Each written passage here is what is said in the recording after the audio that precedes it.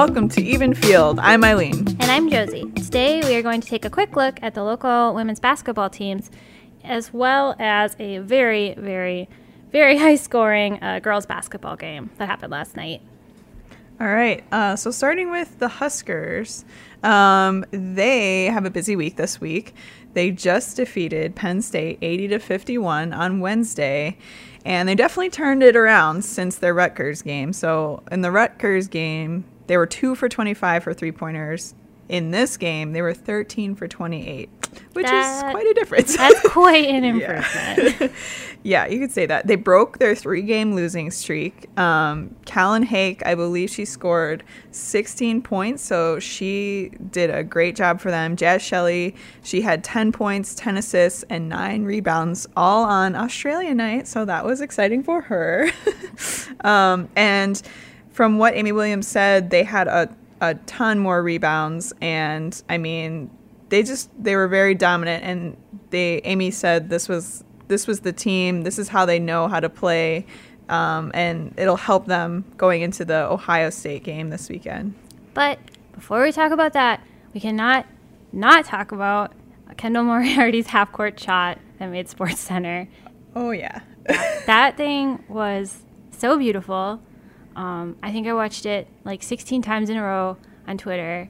I mean, I'm sure you've probably if you're listening to this podcast, you've probably seen it because it was on SportsCenter, it was on Instagram, it was everywhere. It's so beautiful.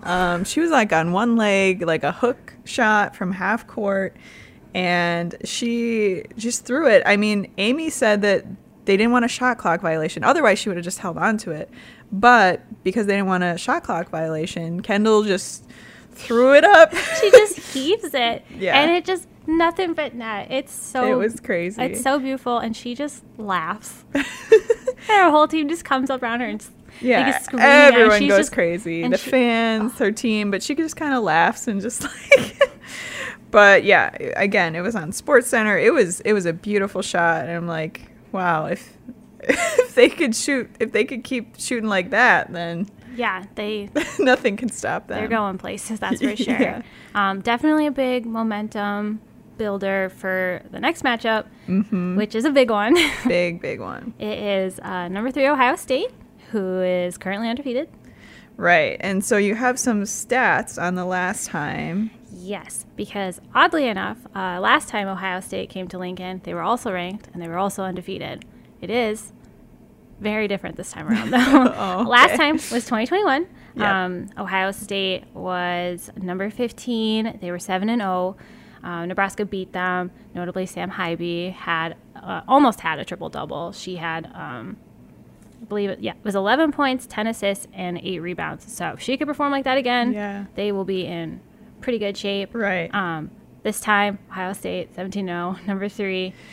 It's going to be a little more challenging, I think. It's definitely more challenging. That being said, Nebraska did just take Indiana, who was number 4, to overtime. Yeah. I mean, they did lose that game. Right, but it was a good game. I got to watch the second half of that game, and until the overtime, they were just going back and forth. So, I mean, they're right there. They can play with these teams. They just have to come out and play like they did against Penn State. Yeah, and then they absolutely have a good shot. Mm-hmm. Very dominant performance, very balanced attack. It was great. They definitely need to perform just like that when they take on Ohio State. Exactly. And they definitely can be in it. For sure. So it's Saturday, 1:30. Yep, on BTN.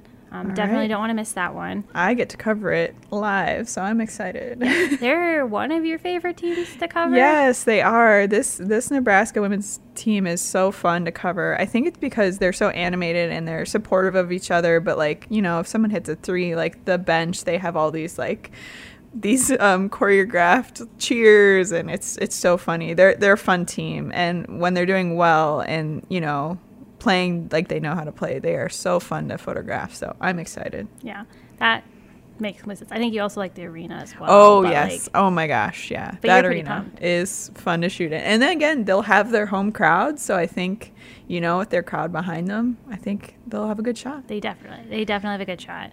Another team we should probably talk about is Creighton. Creighton, yeah, take it away. Well, they started the week not super great. Oh. Dropped out of the top 25. Yeah. They had previously been 25. Now they're out of it.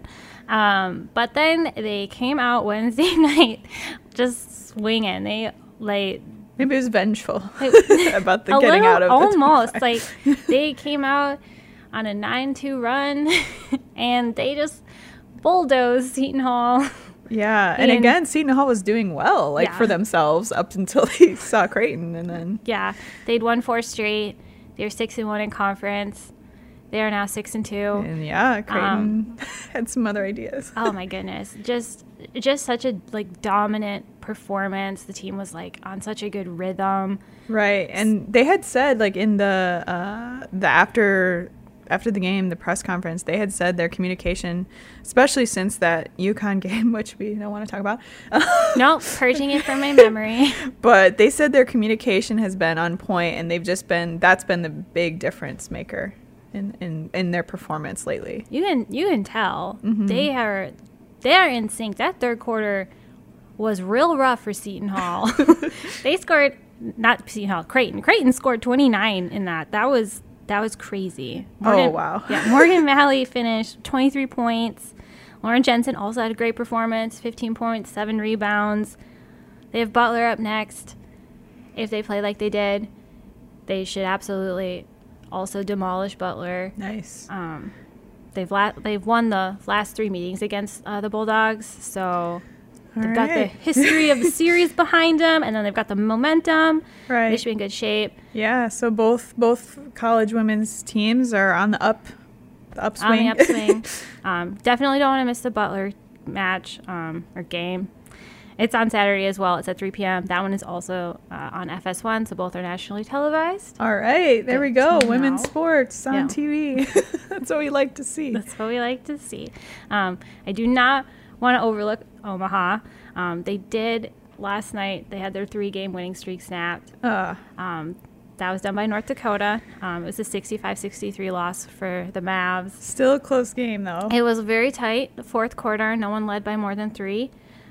Crazy. Final basket was in the last 12 seconds. Mm-hmm. So it kind of went down to the wire. Basketball's a little different where there's a lot of timeouts tend to be towards the end of it. But definitely a tight game.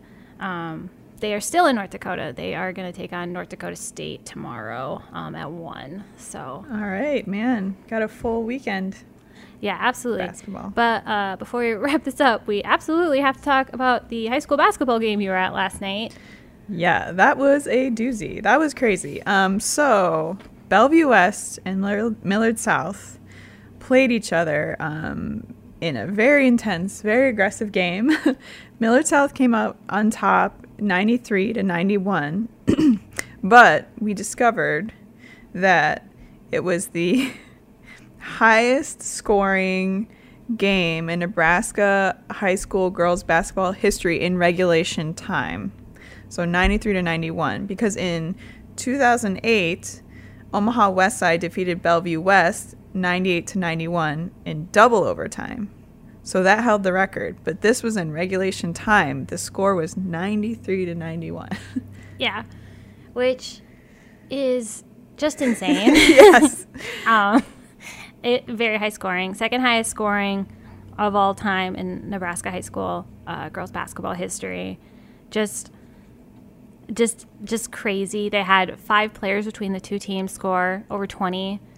Cora Olson for the Millard South had I think it was 35. 35. Which crazy. You said there were a ton of fouls. There were a ton of 3-pointers. It was, there was a ton of everything.